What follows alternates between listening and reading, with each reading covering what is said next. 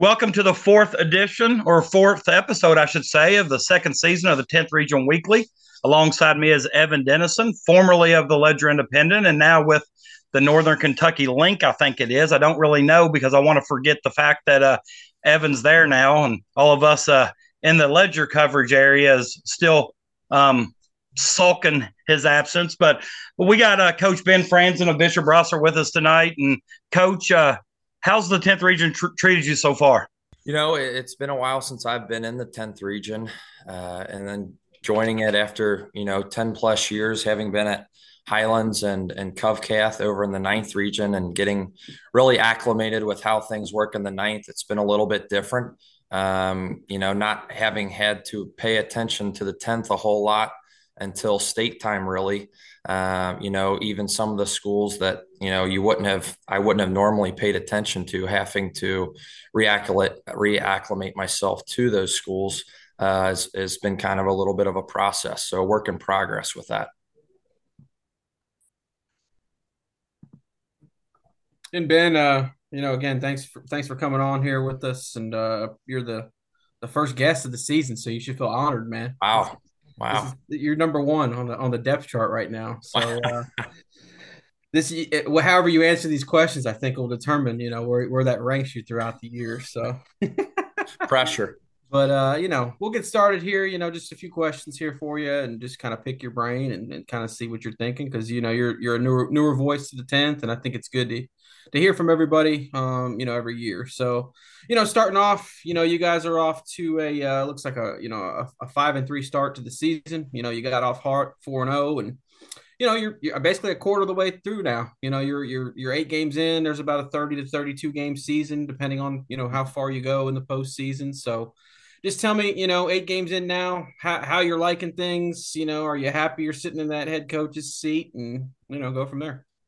Talking to Coach Rusatz and Coach Frederick back in May when I was pondering this decision, Coach Rusatz told me at the time there was going to be things that I would encounter that I would only encounter as a head coach. And he's right. You can talk about it, you can write things about it in a log or talk about what you do in this situation or that situation, but until you actually get in certain situations, and you actually have to make the decisions. And it's not just, writing it down and what if this happens or what if that happens. But when those situations become real and they're right in front of you and you have to make them, I'm encountering those types of decisions now. And like I said, I'd like to think, we're making the most of them. And here in the early going, like you said, we get off to a 4-0 start, and we faced a couple good teams in Beechwood and Harrison County in the 10th, and like you guys mentioned earlier, getting acclimated to those 10th region teams, Harrison, and then obviously Campbell on Friday.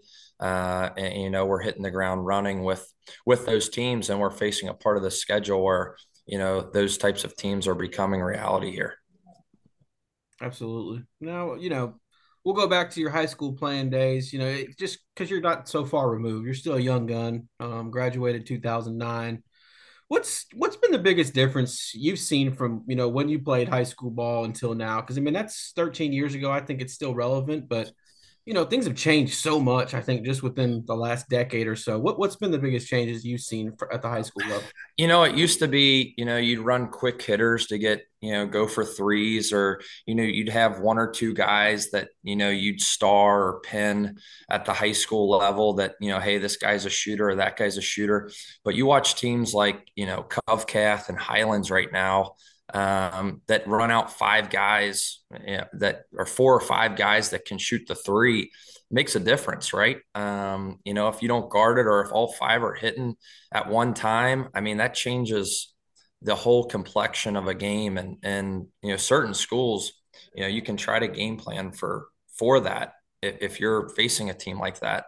But if you are and they're all hitting on all cylinders, it makes for a tough night for an opposing team. I think just in the early going, kids are, in my opinion, let to play a little bit more free now. They're able to make decisions. It's not as much sets as it is continuity offenses that they're able to make basketball plays versus for a lack of a better way of saying it, more structure. And, you got to do this before you do that, or you got to cut here before you go there. I feel like if you can play and you got high IQ, it allows players to make plays like that, I feel like. And, you mentioned the 3-pointer, and it's just crazy how much that's part of this game now, and it's really trickled down to the high school level. And Yeah. at the NBA level, we've seen it probably since Steph Curry entered the league. I living in Maysville for 7 years. I always thought Chris Lofton was a decade too late. If he was, Yeah. Oh my God. if he was in the NBA from like 2010 to 20, he would have been, the modern day, I think, JJ Redick of the league, because he would have fit in so well with the system, like whether it be like with Mike D'Antoni or any of those, guys that just love to run and gun and shoot the three. So, you've got kind of a team that fits that mold in a way. I mean, you average looks like about 21 threes a game. And I think, getting a glimpse of you guys Friday night against Campbell County, I mean, you've got 3 or 4 guys at all times that the defense has to respect that 3-point shot, and just how much of a weapon that is in the game these days. Yeah, the way our team is set up, as you just mentioned, Evan, we've got, a guard-oriented team that, we've got to present ourselves as capable shooters at the very least, right? We're not much of a threat in the post.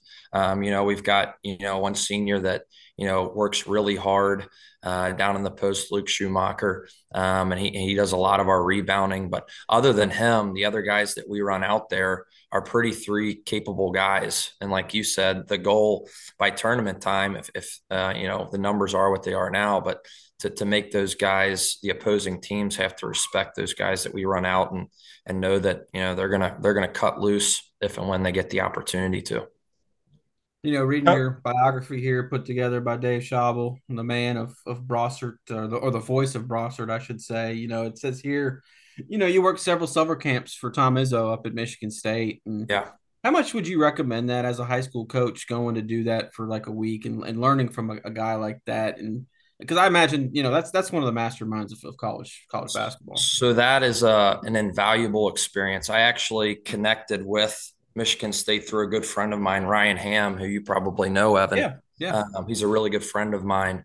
And when he was trying to break into the college game, like myself, at one point in time, I was trying to do the same. And he never actually got the opportunity to go work Michigan State, but he had, an in there. And I worked my way in, I guess it would have been my last year at Highlands is what was my first year there. And I went 3 or 4 consecutive summers there. And, you hear a lot about camps, and I took a lot of opinions of guys who had worked camps. And instead of kind of doing trial and error on my end, I took the opinions of those who had worked a lot and then heard enough to say, hey, this is the camp I wanted to work. And once I got in there, I really found no reason to go anywhere else. As you mentioned, Coach Izzo was and is fantastic. Has everybody over at his house, talk to him individually. His staff, who actually isn't intact anymore, Coach Stevens got a head coaching job. Coach Garland retired. Coach Fife moved on to Indiana, and now he's in the AAU circuit. But that whole staff was intact when I had done those 4 consecutive summers. And the way they treat you up there is really second to none. Not me for being a dinky camp worker at the time. There was no looking down, was my most impressive thing. You hop in there, and I can recall a time Coach Stevens, who, like I said, is a head coach now. I can remember him telling me, like, hey man, once you're in here, you're a part of us. You're a part of, and you hear that stuff, and hearing it and then actions reflecting upon it are 2 different things. And I can remember it was Denzel Valentine's senior year, and it was a Tuesday before their Saturday senior night against Ohio State up in East Lansing. And I can remember shooting, and they give out their cell phone numbers, and a lot of times college coaches won't do that, right? Especially the camp workers. And I can remember shooting Coach Stevens a text, and this was like my first test, like, man, is this really going to be true? And I thought, man, this is a long shot, but I'll give it a shot. And I sent him a text. I said, Coach, any chance I can get a couple tickets for senior game? I know it's a huge game. This was when Michigan State was 1 or 2 in the country at the time. It was the year they got bumped from the tournament early, Denzel Valentine's senior year, like I mentioned. And he shot back with me within 5 minutes and said, I got you covered. And I can remember driving up to that game with my dad, and that environment up there. It was towards the end. It was like I said, senior night, last game of their home season. I can remember walking in, and they just let a camp worker went into the coach's office up there, and they actually had Josh Jackson on a recruiting visit at the time. If you remember, Josh Jackson, #1 recruit, wound up in Kansas. They thought they had him on lock, and I can remember Coach T stopping the visit with Josh Jackson standing right there, stepping over me and my dad and shaking my hand and saying, "It's great seeing you. Thanks for driving up." And I'm thinking to myself, is this happening right now? Like, he just Josh Jackson's recruiting visit to say hi to me. And at that time, it was only my second summer working that camp. And, they just make you feel like $1,000,000, man. And I'll never forget that. And even today, like, it's been tough for me with a young family, not being able to go up there the last couple summers, but I fully intend. My son is 4. He's really close to being able to go up. So that's one thing that I want to be able to do with him. They reach out every spring, are you able to come back up? And they don't forget about you. And I think that's so cool. And for me, they share everything. They sit down and have chalk talk with their coaches, and you got coaches coming all across the country to work that camp. It's pretty incredible. So I'm sorry if I was a little long-winded there, but I really, that experience for me is something that I'll never forget. And I was never a Michigan State. I grew up a Duke fan, actually. Hope you guys don't hold that against me. Yeah, I know. But ever since then, it's funny because I never worn green ever until now, obviously. But I wore green starting working that Michigan State camp because of how much I felt valued for just working a dinky little summer camp. And them it was incredible. And still to this day, I think it's so awesome the way they treat people up there. You guys heard it here on the Stay Hot podcast. Ben Franzen is the one that cost Michigan State Josh Jackson. Remember that, guy. That's right. That's right. Kansas fans are forever indebted to you. Yeah. And that's the real reason that Coach Franzen hadn't been back to work the Michigan State camp. It's not that he's got a young family job now. He calls Coach Izzo a #1 recruit. But no, that story's great. I enjoyed every minute of that. And I wish, I'm a little bit older now, but I wish I would have taken the opportunity to work some of the camps that I had chances to. But, I had a family young too, and I wasn't able to do that. But one thing you said, Coach, you talked about kids playing more freely now. Obviously, you all put up a lot of points early on this season. I would say that your kids are playing a little bit more freely under you than what they have in the past at Brossart. Brossart's been one of those schools who's known to, no matter what players they had or next man up, that Coach Code had a system and they could all run that system, and they were successful doing so. How easily have your kids adjusted to playing more freely when all they've known is a system? It's been a process, and it still is a process. The offenses we have in right now allow that freedom, allow that playmaking, and when I say this, people reach out and say, what about this? Listen, there's no taking away from what the Codes did. They were very successful at what they did and what they were.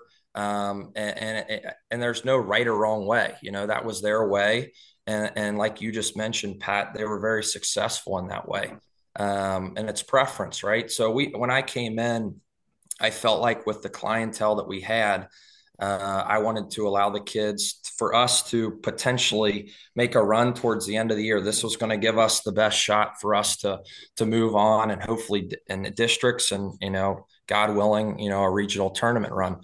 And it's still a process. We're still nowhere near where we want to be, but we're hoping to take it step by step here, and allow this change and this process. These six, what is now 6 seniors. We had 7, but we had a season long injury with Jack Poe. But the 6 seniors that we have, they've been in that system for 3 years, and the kids that we have are great kids. They'll do exactly what you tell them to do, and I'm sure they did exactly what Coach Codes told them to do what to do. So it's like the reprogramming, their minds into what we're trying to do with them now. And like I said, we're not there, but any successful team's not going to be there December 18th anyway. So it's a year-long process, and we're hoping that process continues to trend upward and take our bumps along the way. And, hopefully we'll be where we want to be at the end of the year. Well, I You didn't know, know about Jack Poe being injured for the year, and I know that's a detrimental injury to your program. So prayers to him for a speedy recovery. Yeah, he's actually got his surgery on Thursday on his ACL, and that's a kid, man. I feel for everybody in our program feels for him. He was a basketball only kid, worked his tail off all summer, all fall, and literally had this injury, the week before the season. So, it is what it is. But like I told Jack, there's a reason. We'll find the reason, and he'll wind up better for that. what'd you take away from your first crosstown shootout? I mean, obviously, you probably would have liked to see the Camels shoot a little bit less from 3-point range, but back when you were in 2009, was it as big as a rivalry as it is now, or Well, what's it it kind of been like? was, it was, it was always, even growing up, it was. And if anybody digs deep, actually, my senior year in '09, we beat Brossart by about 20, and then we lost to Brossart in the district opener, knocked us First out. round? Yeah. Yeah, first round, we didn't even make it to region, and we were kind of the team everybody talked about. It was me and a couple other seniors, a couple guys that I graduated with that were pretty good, really good high school basketball players.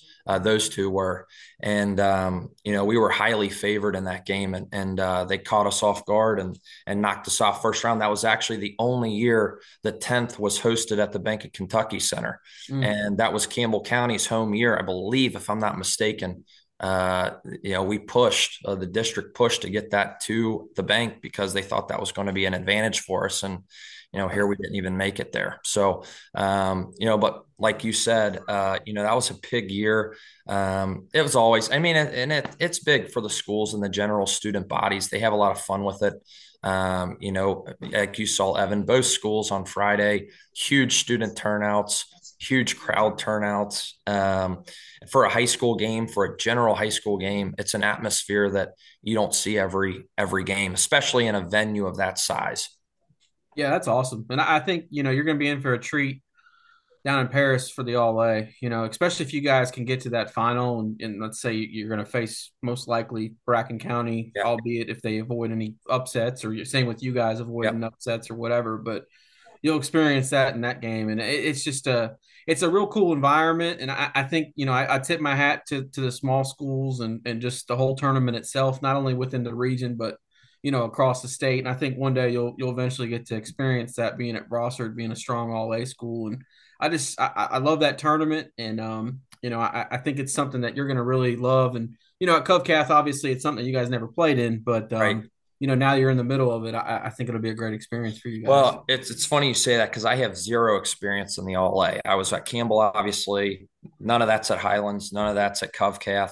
But a really good friend of mine, Casey Sorrell, experienced it last year for the first time. And, Yeah. we've talked about it a lot. And, he told me, he's like, man, because obviously we were together on the state run on the 18 team. And, Mhm. for us, that 18 team was the 95 Bulls team for us. And it really was. Whether we thought it, everybody thought it. And if you don't, there's something wrong with you. But because that team, I still look back and we talked about at the time, like, hey, we better enjoy this because that team was special. And you look now at the guys that were on that team, CJ at UK, Mike's going to be a first round draft pick, AJ's quarterback. Or, I mean, it just goes down the line. Nick Thielen at Bellarmine. Like, there's 6 or 7 guys on that team that are still playing something now. But back to Casey, so we talked, and he's told me, like, man, we thought Rupp was cool. Like, if you get an opportunity to do this, he said they take care of you even better than at Rupp. And for me, it's like, dang,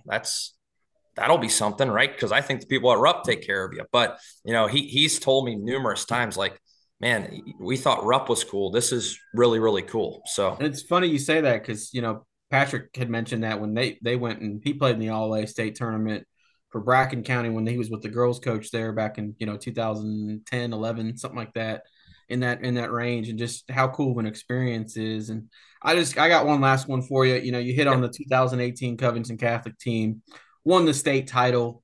What's your biggest takeaway from that? Because I mean, not many people are ever going to be able to experience that in the coaching ranks of being the state champion. No, it's something that I you don't really have words for it sometimes. That was gosh, I guess it's been 5 years now this year. And, at the time, that was my second year at Covcath, as the JV head coach. And like I said, with Casey Sorrell, another young guy, with Joe Frederick, who had been there in 14. Obviously, Coach Roussette's been there in 14. And, we knew we were coaching guys at the time that were pretty high level guys as far as their skill and athleticism. And, I can remember Joe Frederick always telling me and Casey, like, fellas, we got to enjoy this. This isn't normal. Like, this isn't going to be every year. And, so that was like our thing that year. Like, every step along the way, we keep saying, like, no matter the ups and downs. That year we had a bad loss before we rattled off 12 in a row to Winton Woods, actually, over in Cincinnati. And no matter what, we're like, man, we still got to enjoy this. It's not going to be like this every year. And I just remember that. I remember coaching those guys, and the Aiden Roussettes and the CJ Fredericks, the AJ and Michael Mayers, the Nick Thielens coming off the bench. We had 4 guys on that team that would have started for probably 80% of the other high schools in the state of Kentucky. My JV team that year, we didn't lose a game, and it's because very little of me and a lot to do with they could have been varsity teams somewhere else. It was just a blessing to be able to coach guys of that talent level that year. And I'll remember that. I'll remember, the whole journey along the way. The guys that I coach with, that I still talk with, talk to Joe Frederick on a daily basis, Casey Sorrell. And it's all about friendships. You guys know this, you guys have coached or been in media. You go any step you go, whether it's successful or not successful, you gain these relationships in coaching that you work closely with certain people on a year daily and then yearly basis. And even though I'm not at Covcath, still having those Casey Sorrells, Joe Fredericks, even the older gentlemen at Covcath, they still reach out to me, on a daily basis. Great win last night. And I'm like, how cool is that? That the people don't forget about you, that they value the relationships as much as you value them. I think for me, I'll remember that because, even the Tony Pachakalupos, the Bob Rose, they don't, the good relationships are just so cool to continue those no matter where you go. I think that's when you really find who your true relationships are and who the ones that are just your relationships at the time. And then they kind of fade away just because you're gone or just because you moved on to something different. I think you find out, who your true friendships really are. Yeah. That hits home with me a little bit too, just I'm still a little bit a part of the 10th region. I just kind of went up north a little bit, but I still get texts from, coaches or, kids' parents, or, we miss you, I hope you're doing well. And I've only been gone for, almost 2-3 weeks now, but you just kind of feel that. And that's just something I think that I'll have, forever with a lot of these people, and these relationships build over time, which is really cool. So TK, unless, you got anything left for Ben, we can probably let him do night duty for his kids. Well, I just want to say that I do want to say that, the 10th region, on the boys and girls both, I've got to experience both gratefully. The fraternity amongst the coaches is pretty strong. You compete on the sidelines, you go head to head. It's friendly, healthy competition. Then afterwards, a lot of them hang out together, a lot, send texts. And that's when I really realized, I gave it up for a year due to health reasons. And that's when I really realized how important some of those relationships were, because when I wasn't able to coach and I was in the hospital for 4 days, the amount of coaches that reached out to me to check on me, some of them did it more than family. Some of the people that I only see maybe once or twice a year, but talk to on a daily basis through text or whatever, reached out to me. Then that's kind of what made me realize, just how strong of a bond and relationship and networking and how important it is. And it's really strong in the 10th. So welcome you to the 10th. I know you're going to fit in nicely, and I appreciate your time tonight. Like I said, appreciate you guys thinking on me. And like I said, best of luck to you guys and both your guys' avenues here, and look forward to staying in touch. Yes, sir. Thanks for coming on, Ben. Thanks, guys. Have a good night. Merry Christmas. Same to you guys. Bye. And that was Coach Ben Franzen of the Bishop Brossart Mustangs. And Coach Franzen had a very good week this week. I got him a district win over Calvary and went 1-1 with the loss to Campbell County that you previously mentioned on Friday. But let's stay in the 37th. Things are starting to shake up there. And I think you could probably know this better than I do, but don't they only play each other once and that one game counts for seeding? Yeah, just All one right. game. So currently, what I have right now is Brossard's 1-1. They've yet to play Scott. Campbell County's 1-0. They still have to play Calvary and Scott. And then Scott's 1-0 because I think they've beat Calvary. Yeah. Yeah. So things are starting to shake up there in the 37th. Yeah, I mean, this week I believe Campbell plays Calvary on Tuesday or Wednesday. Don't know the exact day. It looks like the 20th, so that would be Tuesday. And then Calvary, they're just struggling. I think we knew this was coming. After last season when they graduated so much, and I think their top 8 players, they were only returning 4 points total scored at the varsity level. So it's a tough year for them, and I think that's what makes the 1 seed this year so important because you want to avoid that 2-3 game, and that's just something that we seems like a broken record talk about every year. And Campbell looks like they're in the driver's seat now, but Scott will still definitely have their say come whenever they face Campbell County and Brossard. It looks like they still have Campbell County on January 27th, and then they still play Bishop Brossart on January 20th. So I think those 2 games are going to be the ones that factor all this out. But I would say, based off what I saw on Friday night, Campbell County looks like the team to beat there. But that Scott Brossart regular season game will kind of give us a look into what possibly may transpire into that 2-3 matchup. And, yeah, we know how important, honestly, I think that matchup's probably already locked up, like you said. I mean, it would take Campbell having a meltdown to probably drop from that 1 seed. So that'll be a fun game to watch, knowing that those two could face each other in the first round of districts as well. But just want to talk about Scott a little bit. They lost a tough 107-104 overtime game to Walton Verona this week. 107-104 in overtime. I would think that would be more like a 7 overtime game. Man, I actually wrote a little recap on that because both those teams are in the coverage area, and it was just wild. I mean, there was like 143 field goals combined attempted, like 57 3-pointers, I want to say, and 60 something free. It was just insane amount of what was going on, and it looked like I hope I pronounced his name right. It looks like it was Sarek Katanis' coming out party. He had 36 points in that game and knocked down 5 3-pointers. He looks like he's is he a sophomore for Scott? He had 36 in that one. He's a junior. So big night. But I feel like it's following the theme for them from last year where they couldn't pull out close games. Last year I think they went like 1-8, 1-9 in games decided by like 5 points or less. And this year already, I don't know if it's just, tough luck or shots just not going down the stretch, but 2 overtime losses, and then that close loss to Bracken County. So just a tough start for Scott. They're 3-6 on the year, but again, I think it's a team that's going to keep improving.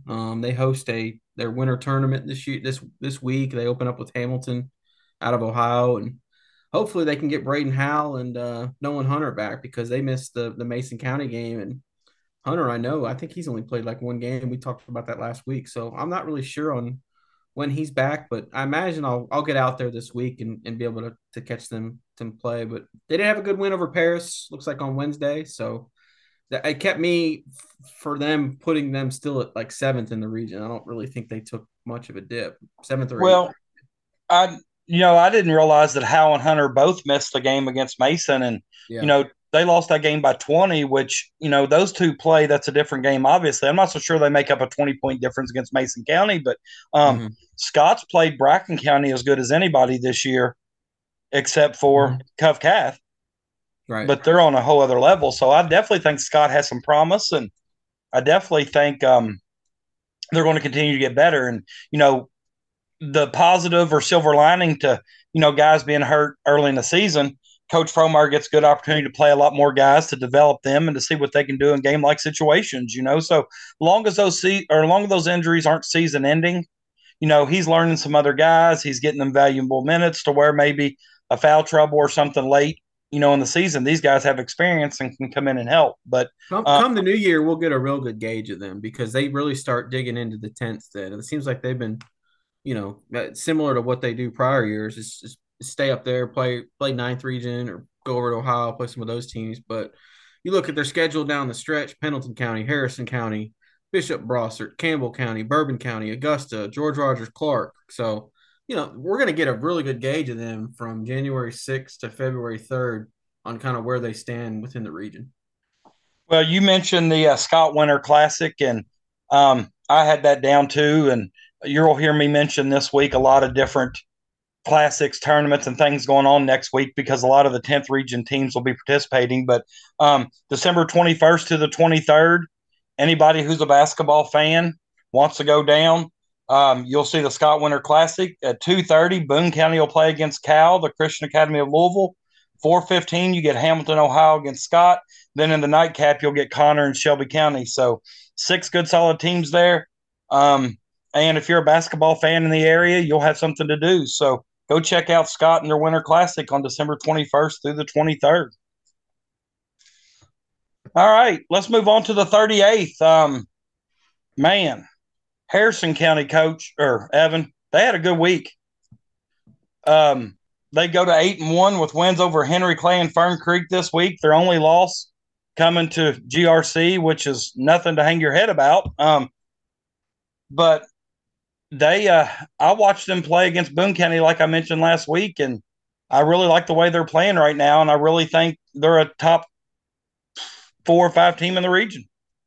Yeah, that 19-point win over Henry Clay was what really stood out to me. I mean, if you recall last year, Henry Clay was in the Sweet 16. Now, I don't know exactly what roster turnover they had, but you beat a program that's been to a Sweet 16 the year before. That's an impressive victory. Well, and Coach Brown's still there at Henry Clay, and I promise you, Henry Clay is one of the largest enrolled schools in the state of Kentucky. Mm-hmm. They're putting out athletes every year. You beat them by 19. Had a monster game that night. He had 22 points, 13 rebounds, and if I recall from what I saw on Twitter, he had like 7 assists too. So, and it's just funny to me. Sometimes I see people ranking the 10th region players, and somehow they don't rank Caden Custard. When that's dumb. It's dumb because he may be. We could talk about this on another episode, but he may be the most valuable player in the 10th. And what I mean by that is, you take him off that team. How good are they? You can take Jerome Morton off Clark, and they're still good. Mm-hmm. They've got a weird sketch. They got a weird week. Well, they got the. I noticed they play in the 2A next week. Yeah, but then there's other teams that play in the 2A after Christmas. Yeah, I think it's just whenever you can fit those games in and you get them in. You got like a certain day to get them done by, and it looks like their schedule's odd. I don't know because they've got 1, 2, 3. They got 4 games this week, and they've already played what 1, 2, 3, 9 games, 7-1. I got 8-1. Okay, maybe they're 7-1. Yeah, but that'll mean 12 games, and then it looks like from December 23rd to January 10th they don't have a game. So 18-day break, which is big, but I mean, also, they're playing in the Marshall County Hoop Fest this week. I was getting ready to mention that they got, and that's one of the state's premier events around, the holidays. And I know at Robertson County with Coach Massey, they got a chance to experience that, and he talked about just how nostalgic and the atmosphere and how everything was down there. So wish Coach Brooks and his Breads the best of luck as they travel to Benton this week. Yeah, that's a hike, but it'll be a good experience for them. Looks like they're playing 2 games in one day on the 22nd. They play Camden Central out of Tennessee, and then they play Marshall County that evening. Well, Marshall County is going to give them a test. Yeah, and then they've got Deltona the next day. Fun little bit about Deltona. My parents live 15 minutes from there down in Florida, so. You got a scouting report for Coach Brooks? I don't know if I'll be able to help him out there. I know it's a smaller school in Florida, but I'm sure they'll have some athletes and be good because they're usually always good in football. I know that, but I'm not really sure about basketball. Right. So that's just an odd schedule, but I assume if they beat Western Hills, they would slot in another 2A game in between the 23rd and the 10th. That's probably why they did that. Well, that's what crossed my mind. But then where I saw other teams were playing their 2A 2 weeks from now, I'm thinking, well, maybe they don't have a, I don't know. It just seemed weird. Maybe I'm used to the all A format to where it's tournament format all in 1 week. That 2A just seems so scattered to me. And Yeah, because it says in their section, because they moved out of Mason County section. They're in their sections has Western Hills, Boyle County, and Lexington Catholic. So I don't know if there's more teams than just those four, but those those games again, which I assume would be semifinal night, would be Monday, January 9th. So yeah, they if they advance, they'd be going to the semis January 9th. It's well, weird. that's interesting. Yeah. I don't think Coach Brooks or any coach would want to go 18 days without a game in the middle of or towards the end of December, first part of January. But I'm sure that's what it is. But um, Harrison County definitely cementing their position as the 1 seed in the 38th. This week at the Marshall County Hoop Fest, I think they'll get tested and we'll know a little bit more about them. But Nicholas County, I think, is a team that's probably positioning themselves for a nice 2 seed in the district. They went 2-1 this week. They lost a heartbreaker to Paris, 61-59. Coach Wrights has those boys playing ball, and I think they're just going to continue to get better because they're so young. They're led by a talented player in Wyatt Clark. But they got 2 wins over Robertson County and Villa Madonna in the week, and Robertson County is a district win. So they're currently 1-0 in the district right now, and I think, Coach Wrights, I think we talked before the season and he was real excited about this season. Now I see why. They're a fun bunch to watch. Yeah, 5-3, a solid start for them. And we mentioned before the season, their key was getting others to take some pressure off of Wyatt Clark, and it looks like they've got 3 others that are helping carry that load. Preston Blake's averaging 10.8 points and 7.2 rebounds a game, and Peyton Hatton and Lincoln Morris are both averaging 8 points a game. So they're getting 26 points collectively there and quite a few rebounds. Morris is leading the team with 8 rebounds a game. Is Morris the only senior of that bunch? They're a young team. It looks like they've got. No, I'm talking about the 4 you just mentioned.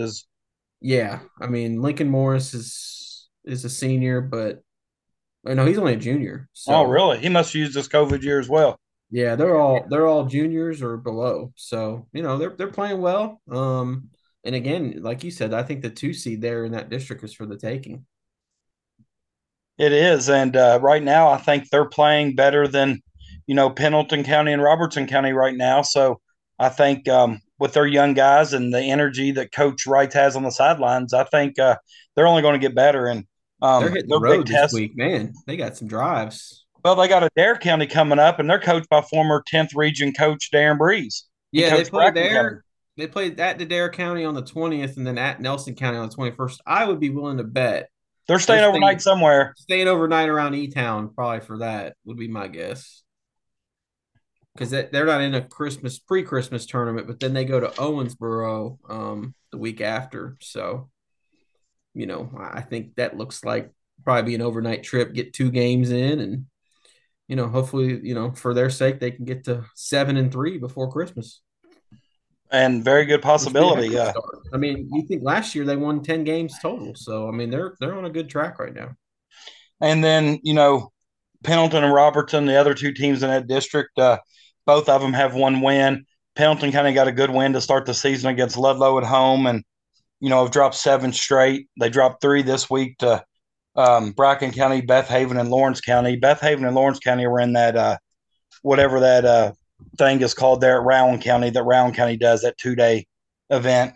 And this week, I think they got Bishop Brossard. And after the Bishop Brossard game, I think Pendleton's off until the Phillip Wood Classic, which is right after Christmas. Yeah, they got Brossard. It looks like on Tuesday at Brossard. Be a tough test for those guys, and then they get a week off before, like you said, the Phillip Wood Classic. So, a chance for them to, get a game on Tuesday with Brossard.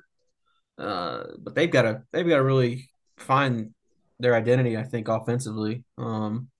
Beth Haven really struggled to score. It looked they lost 42-29. But then the next day they scored 69, but they gave up 81. So I'm sure a lot of that had to do with pace of play and whatnot. But just I feel like they've got to find some more consistency on that offensive end, and they'll have about a month to do it before Nicholas County on January 20th. So I think that's Right. the And I biggest think, game of the season for them. and I was getting ready to say that. I said all these other games, you go in with the mindset and approach those games, to win and to do everything it takes to win. But ultimately, you're playing for that, you know, matchup with Nicholas County. But like I've said before, is there any difference between the 2 and the 3 when it comes to seeding? So all they have to do, I guess, is beat Robertson County twice in their games, and they'll lock up the 2 or the 3 to where then it becomes a district battle with Nicholas County. So Yeah, unless you get home court first round for higher seed, but I don't think many districts do that anymore. no, I think they did it during COVID and stuff, but now Yeah. I think the boys will be at Robertson County, Mm-hmm. and I think the girls is at maybe Harrison County. So, Yeah.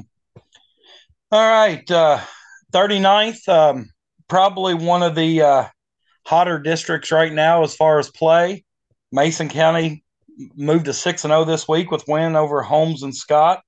And I think, and I'm just going to say it, and people can take this for what it's worth, but I think Mason County's better right now than what I expected them to be at the beginning of the season. Yeah. I don't know why I'm saying that. I don't know what made me think that maybe this could be the year that Mason County would be a little down. I mean, anytime you return Terrell Henry, and you gain a Riley Maston, you think, that you would be better. But I just felt like maybe losing Nate Mitchell and, all the stuff that he brought to Mason County, I thought they would struggle early on to find a replacement. But Coach Kirk continues to get it done. Royals are 6-0. Rolling and just doing it methodically too. Just seems like nothing's going wrong for them. I mean, 4 guys in double figures, KG Walton right there with 9 points a game. So that's pretty impressive. Spreading the love around. They're shooting it well, 53% from the field, 36% from 3. And I think what's most impressive the other night, I think Terrell had 7 points against Scott, and they still won by 20. So Riley Maston again, big difference maker. Really curious to see how they do in their own tournament this week. I think they start off with a Greenwood team that's nowhere near what they were last year, so I expect them to win that one. But then they're probably looking at Louisville Butler in the second game, and that team might be in the top 10 in the state when I put my rankings out tomorrow. Wasn't that the team that Bracken scrimmaged? I think that was Manual. Manual, okay. But Butler beat Ballard this week. Right. Well, just to piggyback off what you said, talking about Mason County and Greenwood, of course, Greenwood lost Cade Stinnett last year, who was a remarkable high school player. And I know they're 1-7 this year, but just to let the listeners know that the Mason County Invitational Tournament, which Evan just referred to, is the 20th through the 22nd. You can find the brackets on Twitter, but I can give you the first round games, 2:00 p.m. on the 20th. You're getting Highlands versus Henry Clay. We just heard Coach Franzen talk about Highlands and how they like to shoot the 3. And if you go look at the results, they scored over 100 a couple of times this year. So that might be a fun game to watch. At 3:45, you're getting Fleming County versus Butler. Fleming County had a rough one against Ashland this week, but Fleming County's off to a fast start. And you just mentioned Louisville Butler may be in your top 10 when you release your state rankings tomorrow. 5:20, you got McCracken County versus Augusta. I think McCracken County is currently undefeated. So it'll be a good test for Coach Henson and Augusta. And then the nightcap will be Greenwood at Mason County. So that's the 20th. And then obviously the results of those days will dictate the pairings on the 21st and again on the 22nd. So you got the Mason County Invitational at the Fieldhouse. You also got the Scott Winter Classic. And so yeah, I mean, that NCIT, if you're a basketball fan, next week ought to feel like heaven to you. Yeah, I mean, you got 3 or 4 teams that look legit can win that thing. So should be some really good basketball at the Fieldhouse this week. We play tomorrow. The Lady Cats play tomorrow at Bracken County, and then we're off until we go to Gatlinburg after Christmas. So I'm looking to take in some of those games at the Fieldhouse as well. But Mason County, like you said, rolling 6-0 start and fast on their heels, I think, is a Bracken County team right now that's equally as hot. They got 3 W's this week following their first loss against Cove Cath. They beat Pendleton County, Ashland, and Augusta. And to me, I think the most impressive part about that, Ashland, a lot of people think it's the top 15 team in the state. I'm not so sure I agree with that, but I know a lot of people rank them high. Augusta is one of those rivalry games that you never know what's going to happen. And then Bracken and Pendleton County are actually longtime rivals as well, back when they used to be district opponents. And in those 3 games, the Polar Bears' average margin of victory was 28. That's against Augusta, Ashland, Pendleton County. Average margin of victory was 28. And not to mention, Blake Reed averaged 41 points per game in those 3 games, including a 59-point performance with 10 threes against Augusta last night. So I'd say the Polar Bears are hot. Hot. Stay They're hot. staying. Bears, stay hot. They're staying hot, man. I do want to mention that the Stay Hot podcast predicted a Polar Bear victory over Ashland. So you did. I know. I gave you props, man. That was a good call. And I mean, the way they did it too, just convincingly. I don't think I expected them to win by 21 points, but I just watched Bracken play against Cove Cath, and I think the higher level of competition, the more those Bracken players step up. Coach Reed's done a good job of and speaking of Coach Reed, I got to give him a shout out. He's been a longtime fan of Argentina since he started playing FIFA last week. He told me he's been a longtime Argentina fan. And I know he's been a fan since he started playing FIFA last week. And, them winning the World Cup today. I want to give a shout out to Coach Reed for his team winning the World Cup. But, no, and in all seriousness, I mean, that Bracken Mason game on the 27th is going to be a lot of fun. Now, that game is not indicative of what's going to happen the rest of the season or in the district or region, but that game's going to be a lot of fun in Lexington. Yep. I'm already trying to make plans on getting down there because you don't cover those schools anymore. You stay up north. No, you stay up north. But Campbell County plays North Laurel 2 games before that, and then good excuse. Holy Cross plays Lyon County the game after that. So that's Jacob Meyer versus Travis Perry, and I think I gotta go watch that. So yeah, and I guess I'll stick around for the nightcap. I'll be honest with you. I'll probably stream.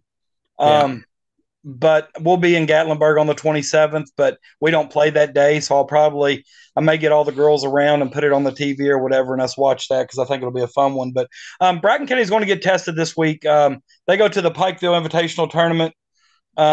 That's another one of those good tournaments. It's going to see a lot of physicality down in the mountains. And I think that's the one area that, Bracken County needs to see more of before postseason play, just these big, strong physical teams, and see how Bracken County does against them, considering, Bracken County is a little undersized.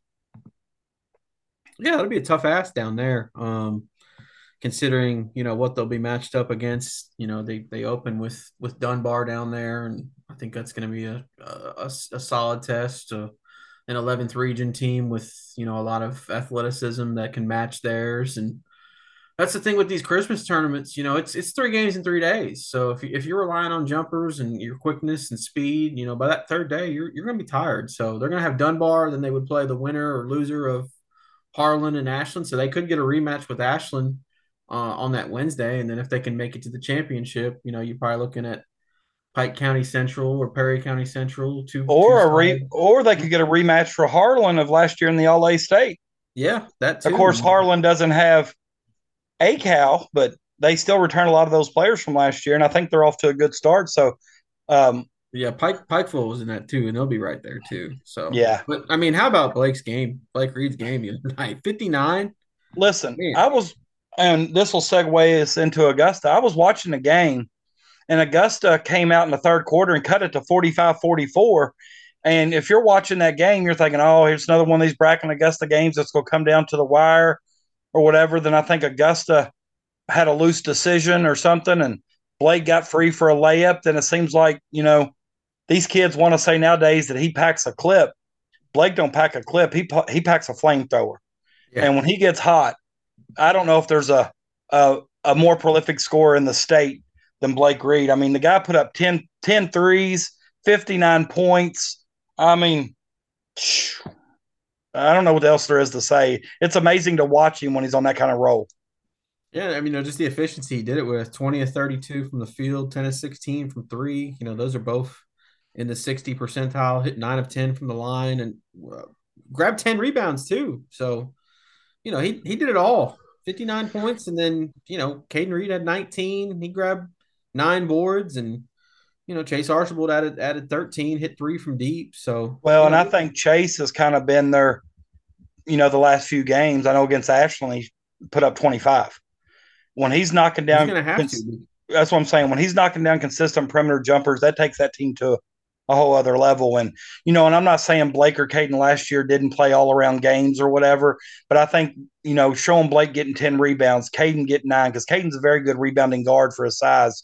But I think that also shows where they've grown and they've matured over the year that, I see them out there playing more. I don't see them as worried about, other things going on. I see them just playing basketball. And I think, the results are showing that. Here's my question, since people wanted to hound me on Twitter this week about it. Are they a top 10 team in the state? Who? Bracken County.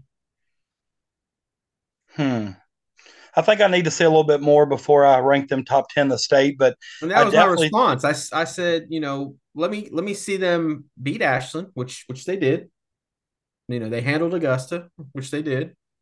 And now let's see them when they go to Pikeville, have a good showing there. I'm not saying they have to win it, because that's a tough task to win 3 in 3 days. Sure, against good competition. Because they're not deep. They lost Jashad Commodore's out for the year. So they just added, I see, a couple baseball players in Ross Lucas and Hank Criff, which I think will help with depth. Will help with depth, but they're not in basketball shape yet, so it's going to take a while.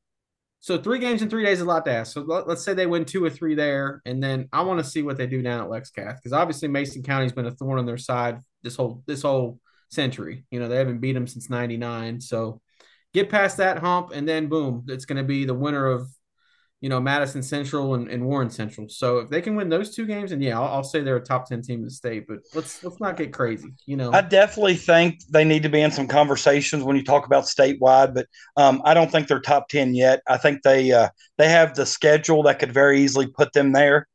But top 10 in the state, just because you beat Ashland and Augusta. Now they did beat them in impressive fashion, but I need to see a little bit more. But I definitely think Coach Reed has his guys on the right path. What happened to Augusta defensively in that one? Is it just that you got to tip your cap to Blake and that Blake Reed? Yeah. I mean, I don't think Augusta's defense was great, but I don't know if anybody can guard Blake when he's on one of those roles. Yeah, and they're going to be in for another tough test when McCracken County. I mean, McCracken County is I think the second or third biggest school in the state. So I think aren't they currently undefeated? Yeah, they're tough. Augusta's 4-2, but their next game is McCracken County, I believe, after that loss to Bracken County. So you got a few days to practice to prepare for McCracken County and kind of get that loss to Bracken County out of your head and kind of move on. But Augusta's going to have to, and if who they got if they lose to McCracken County, I think they play either Highlands or the loser of Highlands or Henry Clay. So won't be they're going to have to get their head on straight quick because they got some tough matchups coming up. But not to overlook St. Pat, but they don't play again till the 20th against Covington Latin. So that might be a game we talk about. Hopefully, Coach Tony Morgan get his first win that night against Latin. And I wish those St. Pat kids the best of luck. And that moves us on to the 40th. All right, breaking news. Clark County playing Great Crossing tonight. Is that what you're going to tell me? Breaking news. The winning streak is over. Great Crossing beat Clark? Great Crossing 64. George Rogers Clark 62. Finally. Clark, I didn't know. I was getting ready to check to see the update because right before we came on, GRC was up 18-11 after the first. They were up 12, and then it looks like let's see here. Crossing, they were down. Crossing was down 12. Well, we know Crossing, I think at the beginning of the year was a preseason top 5 with the size they got. Vince Dawson. I did see where they lost former 10th region player Deshaun Blunt this week. I think he's on the move again. That's the second team he's left midseason. I don't know the details about that. I did see what his dad posted on Twitter saying that leaving the state of Kentucky, not to be seen again. So I don't know what happened there or what's going on, but he seemed like He was playing some big minutes for Great Crossing, and Well, they maybe seem to be just fine. They just beat the number one team in the state. right. So, well, hats off to Great Crossing, and I need to cross out my 6-0 GRC. They are now 6-1. Yeah. Um, We knew that'd be a tough tournament for them, but I did expect them to win this one over Great Crossing, who I think is still a year away, but maybe they're not. A well, huge didn't Great game. Crossing lose a game early to somebody they shouldn't have lost to? Well, Covington Catholic beat them pretty handily. Okay. Well, I know Great Crossing and GRC also play later on in the year, so they'll see each other again. So, but I've had on my notes here about GRC that they're top 20 nationally, number one in the state, number one in the region. I don't know how this affects their number one in the state ranking. I'm sure they'll drop. But just yesterday they beat Mel in the King of the Bluegrass, and Trent Edwards was the player of the game. He had 18 points on 9 of 12 shooting, so a great game by Trent. And I saw where somebody mentioned on Twitter that that Trent's recruitment was still wide open, that he hadn't committed anywhere. And I don't know what it is or why more schools haven't offered this kid. I think he's got a bright future. Absolutely. It looks like he's stretched his game out a little bit too, to where it's perimeter oriented too, and he's capable of knocking down, the 3-point shot. And I think he's worked on that a lot over the summer. Transition his game out there too, and I think it's an understatement how much he can change a game defensively, and how much he alters stuff. And he's probably averaging a good 4 or 5 blocks a game, and he's really adapting into a complete player. So it'd be interesting to see how that recruitment goes. I definitely think he can play at a very minimum in the Mid-South level, whether it be at like Georgetown or Thomas More or Shawnee State, one of those programs. And that's not a slight by any means, because I still think he could probably play at the mid-major D1 level as well. Well, wow, I'm not gonna lie, I'm still kind of shocked. I expected GRC to win that game today, and yeah, I think if they would have won, they would have played Lyon County. So do they play again in that, or is it yeah, they would then move over to the consolation bracket. Okay. And we'll have to see who that is. If you recall, was the one time they lost last year was at the King of the Bluegrass. Right. Their lone loss of the season. And we talked about it last week. How many straight games of that winning streak? Was it like 30-some? Yeah, 37. They were 3 away from tying Brewers, who shout out to Aaron Massey, Ron Bailey.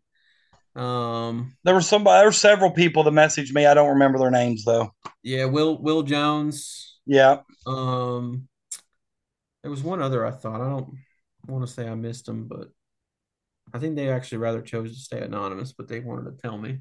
They couldn't tell me where it was though, but right. Massey told us to the county. Like he told us the year. And what's really cool was they played Maysville back-to-back state championship games. Yeah, I thought that Maysville was cool beat too. them in 37, and then Brewers beat them in 38.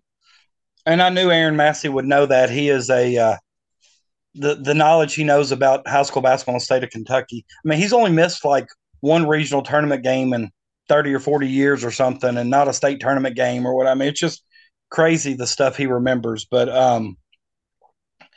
yeah, that was a cool question, and thanks to those who reached out to us. I mean, because of that question, I've had other people reach out to me about questions as well. So, awesome. But and also a key addition for GRC, Jeremiah Mundy Lloyd is now part of the team. He had transferred over to Bryan Station to focus strictly on football.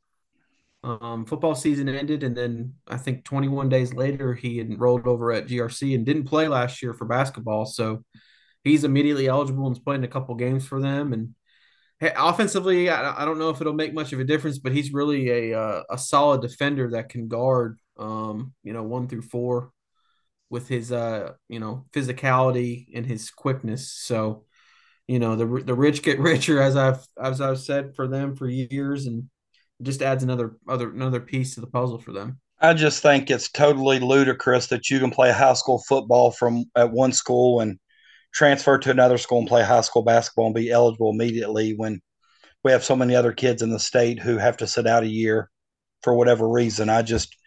And I Yeah, know they're different situations, but I just want on the record to know I think that's ludicrous. it's a weird topic. I mean, it's just I mean, I don't know how it goes from sport to sport, you know. And these it's not like this is the first time this has happened to where No, you go absolutely from one not. where like next year, let's say if he was a senior, but he's a senior this year, so it's kind of an irrelevant point. But if he He was can a transfer senior, back to Bryan Station to play football. yeah, but he wouldn't be able to play football at GRC. Right. You know, it's just weird. Well, expect to see that then if that's a possibility. Yeah. But before we move on to Montgomery County, just mentioned that next week um, Clark County will travel to I think it's Myrtle Beach, South Carolina for the Beach Ball Classic. Mm-hmm. So that'll be another good test for them. And like we said last year multiple times, it's pivotal that Clark County gets in these classics out of state just for competition to make themselves better because sometimes region wide and well as statewide they can't find enough competition to challenge them. So I think they'll be challenged next week at the Beach Ball Classic. But um, Absolutely. Montgomery County, I think they've kind of solidified themselves as the number two in the 40th. They're 2-0 in district play right now. Obviously, they haven't played GRC yet, but they have beat Paris and Bourbon County. Actually, beat Bourbon County on the road pretty handily.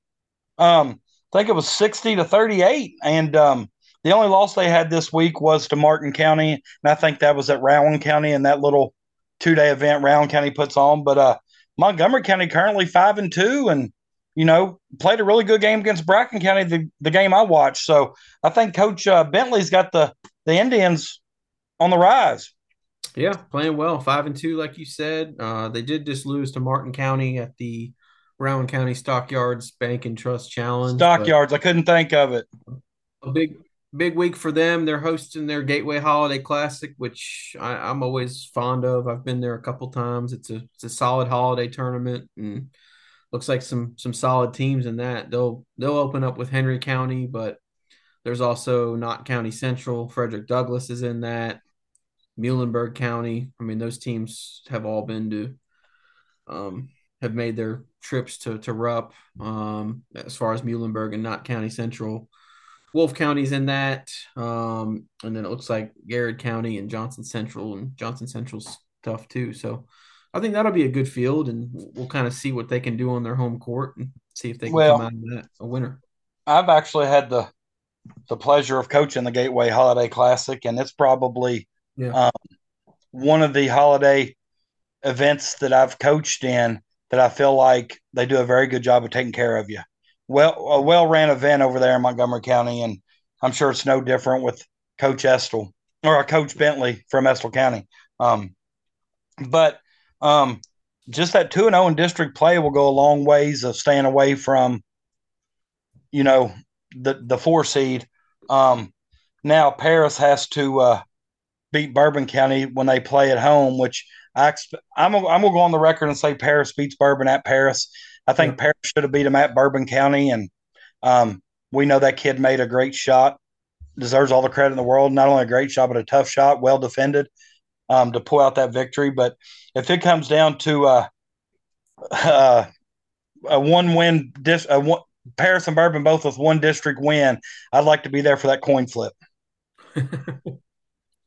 Back to Okay, here's Montgomery the County, question. I Where think in you Bourbon can, County will they do that coin flip? Where yeah, would be the most obscure place? Puck's house probably, but Putt Puckett will be there. Ivan will be the flipper, and Puck will be the one that oversees it. I got a feeling that would go in Paris's favor though if that were to happen. Uh, Back to Montgomery County, you know, we rank our teams every every week with the 10th region rankings. I think you can firmly put Montgomery in that top six discussion where 2 through 6, there's not that big of a gap. But once you get 7 through 10 or 12, that's where I think your gap kind of looks like it's starting to come in the region. So I'm going to put Montgomery in that upper echelon. I think they're playing really well. I like what they're doing. And, the way they keep playing like this, I think it's going to keep improving for them with somewhat of a younger team. I agree, and um, I really liked the one thing, when they played Bracken tough, I think they had the one element that Bracken struggled with, and that was length. I mean, they had multiple kids and 6'6", 6'7" long. And of course, we all know about Luke Fons. He's 6'7", but with his wingspan, he's got to be at least 7 foot. I mean, and he's capable of guarding wings, and just it's hard to shoot over top of him. And I think they have more than one guy who can play that type of defense. But it's yeah, I think they're the two. Then right now, I have Bourbon County the three in that district just because of their victory over Paris. But I do want to point out, if you go back and look, me doing my show prep, I noticed that since that game at Bourbon County where they hit the last second three to beat Paris, those two teams have went in two totally different directions. Okay. Bourbon was 0-3 this week. Paris was 3-1. So, we know sometimes when you win those big games, it takes a lot out of you and a lot of energy and so forth. But it looks like Paris County didn't put their head down and Paris County. Bourbon County was 0-3 with losses to Woodford, Montgomery, and Rowan. And then Paris didn't put their head down and pout over that tough loss. They bounced back with wins over Robertson, Nicholas, and Frankfort Christian. And that Nicholas County that we talked about it earlier was 61-59. And, just to be able to win a close, tight game like that in the 10th shows growth and maturity for those young kids. Yeah, I'll say it now. I put Paris back at 10th in my top 10. It's kind of been a revolving door of who that number 10 team has been, but with the week they had, I put them at number 10. They did lose to Bourbon head to head, but a last second shot. And then you kind of look at what they've done since. I would have liked to seen them be a little bit more competitive with Scott. They lost by 22, but I still think it warrants kind of where they're at 10th. So will that lead into our rankings or? Yes, sir. That's what I was going to say. You're first this week. All right. Well, it's funny. It's almost like you were reading my paper as you were talking about your rankings. A lot of mine didn't change. Yeah. GRC, Mason, Bracken, Harrison, Campbell, still the top five. I had Montgomery County at 6 last week. I'm keeping them at 6. Now, here's where I struggle because, Scott's lost a few games, but I don't think anybody else has done really anything to pass them. Brossart losing really bad to Campbell, and then Augusta losing really bad to Bracken. So I put Scott at 7. I went Augusta 8, Brossart 9, then I put Paris 10th. It was between Paris and Nicholas, and where Paris beat Nicholas head to head is why I put Paris 10, and I had Nicholas at 11. But Paris was also my 10th team this week. Yeah, I mean, we're right in line, except I had Campbell 4 and Harrison 5. I don't know why. I mean, Harrison had an impressive week outside of the loss to GRC, but I guess maybe from what I saw on Campbell Friday night really made me see their ceiling and how high that ceiling can be. And when they have Hamilton and Gross clicking from the outside, and they've gotten some real solid contributions from Connor Weinel, who's like a 6'3", 6'4" post player who's given them some really good minutes. And then they've got some guys off the bench that can shoot it too. So well, and I think you just mentioned the difference. You've seen Campbell in person. I haven't. Yeah, I've seen Harrison twice now, and both times they were impressive. So right. And Campbell's 3 losses, I don't think are anything to penalize them for. I mean, right, it's 3 really good teams that they lost to. But I put them at 4, Harrison at 5, Montgomery at 6. I did keep Brossard at 7. I have Scott at 8. I think those two, it's going to be flip-flop until they play each other. Then we'll get a gauge of who's better. But to me, it's a toss-up right now. Put Augusta at 9. Just, again, I don't know how much you penalize them when a guy hits 10 threes and scores 58 points. So let's see how they respond this week at the field house because they're going to have some really tough games. And then I put Paris at 10.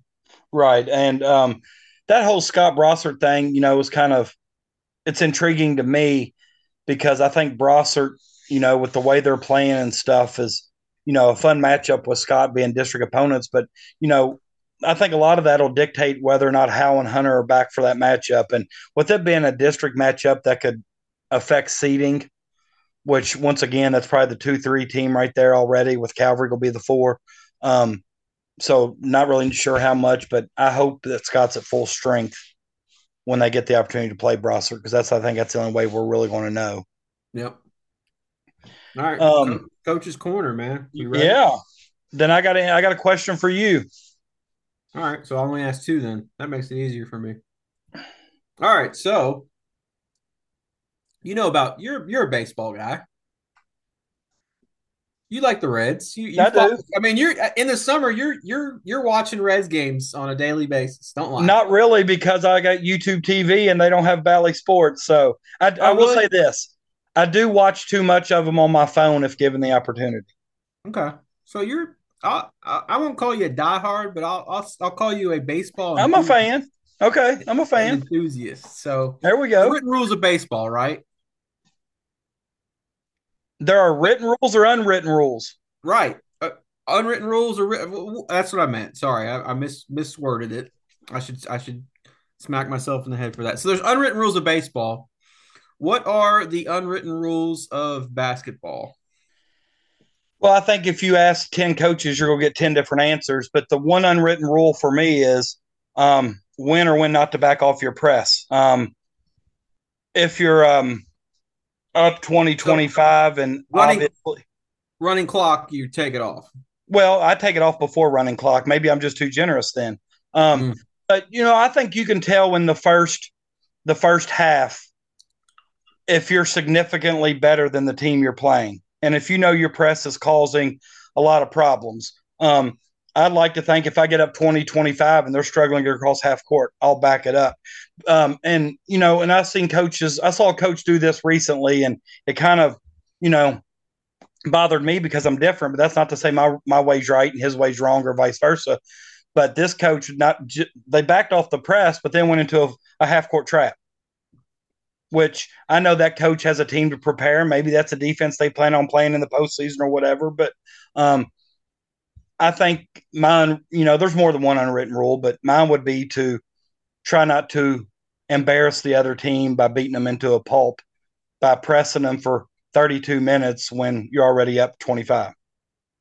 Back to that half court trap thing. I think if you're implementing that in a running clock game, you're giving yourself a false sense of hope because if it's effective then against a team you're putting a running clock on, maybe you run it in another game and it's a team that knows how to figure it out. I don't know, but I agree with that. And I mainly asked that question because I was watching Sports Center the other night and Zion Williamson did a 360 dunk. His team was up 8 with like 3 seconds left. There was everybody was just how they always dribbled out the clock in the NBA, but he went up and did a 360 dunk and there was some comments afterward on why are you doing that. So I just wondered if that's one of those unwritten rules. Well, I think in high school it's and I felt really bad. I've got I can relate to this because we were playing at Bracken County a couple of years ago with my group that was really good, and I think we were up like 90 some to 50 some, and I had a kid who never gets the opportunity to play got a breakaway steal with like 20 some seconds going. I made him dribble out the clock. Um, Now he understood. I went over and apologized to him. I probably should have let him have that moment. He got the steal. Never got to play a lot of big varsity minutes. He was in that group of seniors who came to practice every day, worked his butt off, helped prepare us. I probably should have gave him that moment of shooting the layup, but I told him to back it out, which I felt bad about immediately. So I went and talked to him and apologized, and he understood. NBA is different, man. I wouldn't like it if I was the other team, and I'd probably remember it the next game when he went in for a layup. I'd probably do a Kurt Rambis type foul, but that's just me. I don't know. I mean, I don't know because if you talk to other coaches, they're going to say play to the final horn. You got to still shoot it. All right, I got one more, and I think it kind of fits into what's going on the next 2 weeks. What's your biggest takeaways when you guys are playing in Christmas tournaments? What are the biggest things you look for, whether it be one that you planned before or after Christmas, or how do you gauge that? Well, my teams have never performed real well in Christmas tournaments, and I don't know why. I try to approach them as business trips where we're going to actually play basketball, but then we can have fun when we're not playing. I don't know if that's the right mindset, but my teams have always struggled, I think, in Christmas tournaments. But the one thing I like to see is, how we respond on a quick turnaround. Say you lose or win a tight one on Wednesday night, and how quick can you turn around on Thursday, kind of have a short term memory and still get focused, ready to play. Um, can you come out and play when you don't really have time to scout an opponent? There's not really a game plan when you play somebody on that second day and you've not really had a chance to practice to prepare for because you played the night before. But that's a good question. But I try to focus on it gives us an opportunity, I think, to focus on the short term memory. You got to be able to forget what happened the night before because you don't have time to sulk about it or worry about it or whine about it because you got to get ready for the next game, next day, whatever. Yeah, I think the one things that I hear some coaches say is just how they handle the adversity. You're on the road, you're 2-3 hours from home, you're staying in a hotel for a couple nights, and you lay a stinker the night before, and then you got like a game, maybe 12 or 14 hours later. I think a lot of coaches like to see how they respond off of that, and I think that's a good teaching moment during those times to do that. So that's one of the things that I hear a lot from Right. coaches. That's Just why I said, energy. kind of see how you bounce back. But Yeah. staying in a hotel is a whole nother aspect. You want your kids to have fun, but you could tell your kids, all right, lights off at 11. But I coach girls. I can't be in that room after 11 to make sure their lights are off. You hope that but then again, you want your kids to go. You want them to have fun. To me, going down there and winning 3 straight in Gatlinburg will be what's fun.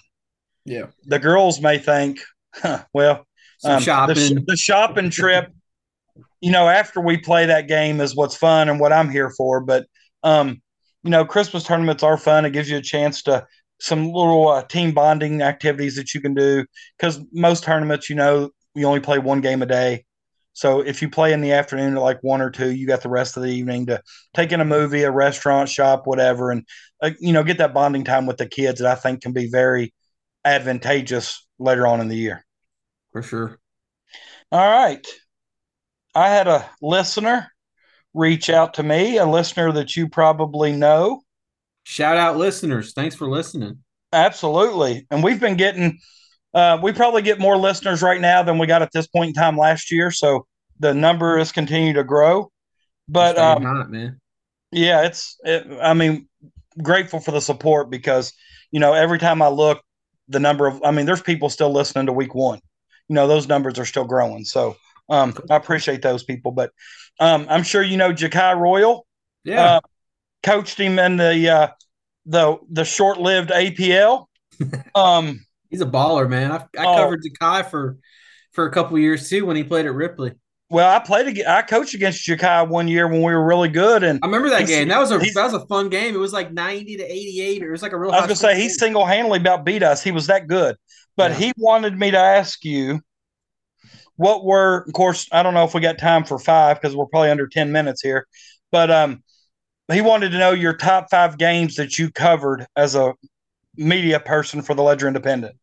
I thought that was a good question. I know putting you on the spot, you probably can't think of 5 right now. And as soon as you get off, you're probably going to think, I wish I would have added that or whatever. But try to think of at least 2 since we could be short on time.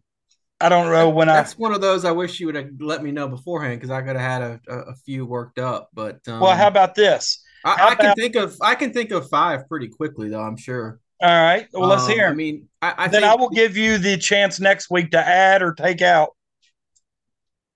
The first year I was here, you got to remember, was 2016. That's the year that Augusta beat Mason County at the buzzer in the district championship. Tanner Pugh shot.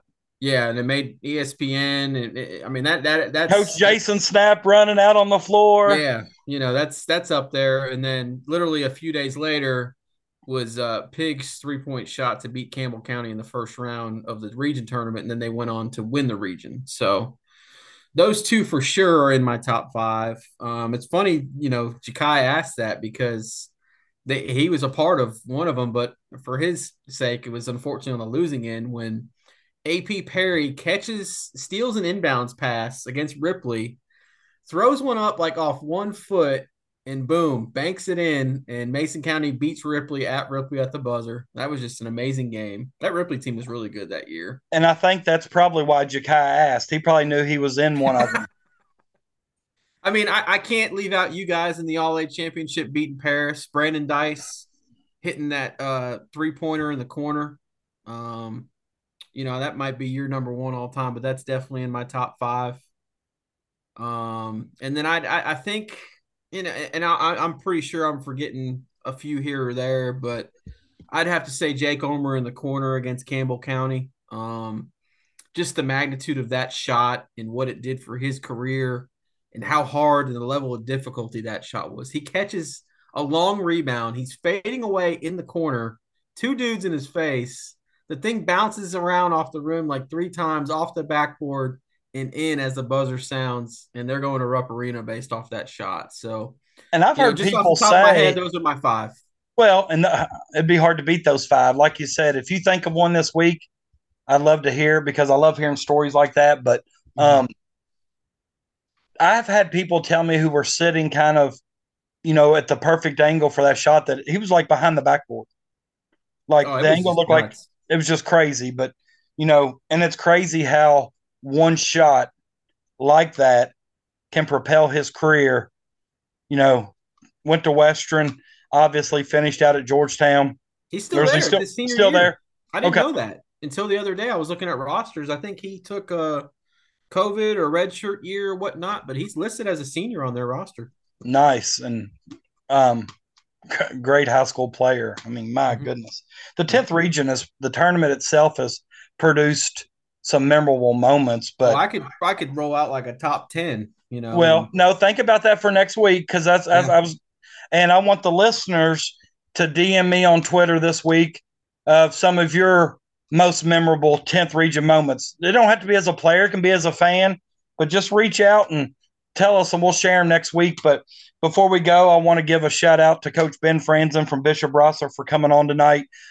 We record these on Sunday nights, and sometimes it's hard to get coaches on because of they're a dad on Sundays or whatever, but we do appreciate him dedicating some of his time. And Evan, hope to see you out this week somewhere over Christmas break. At least might catch a game. I'd like to see you, maybe go out to eat or something. I miss seeing you around, but anything before we go? Maybe we should, with Christmas being next Sunday night, I think are we going to take the week off or do it maybe the night after? Or I can do the 26th. I could do the 24th. I could do the 23rd. I could even do the 25th. But I know you're a family man now. My girls are coming the evening of the 25th.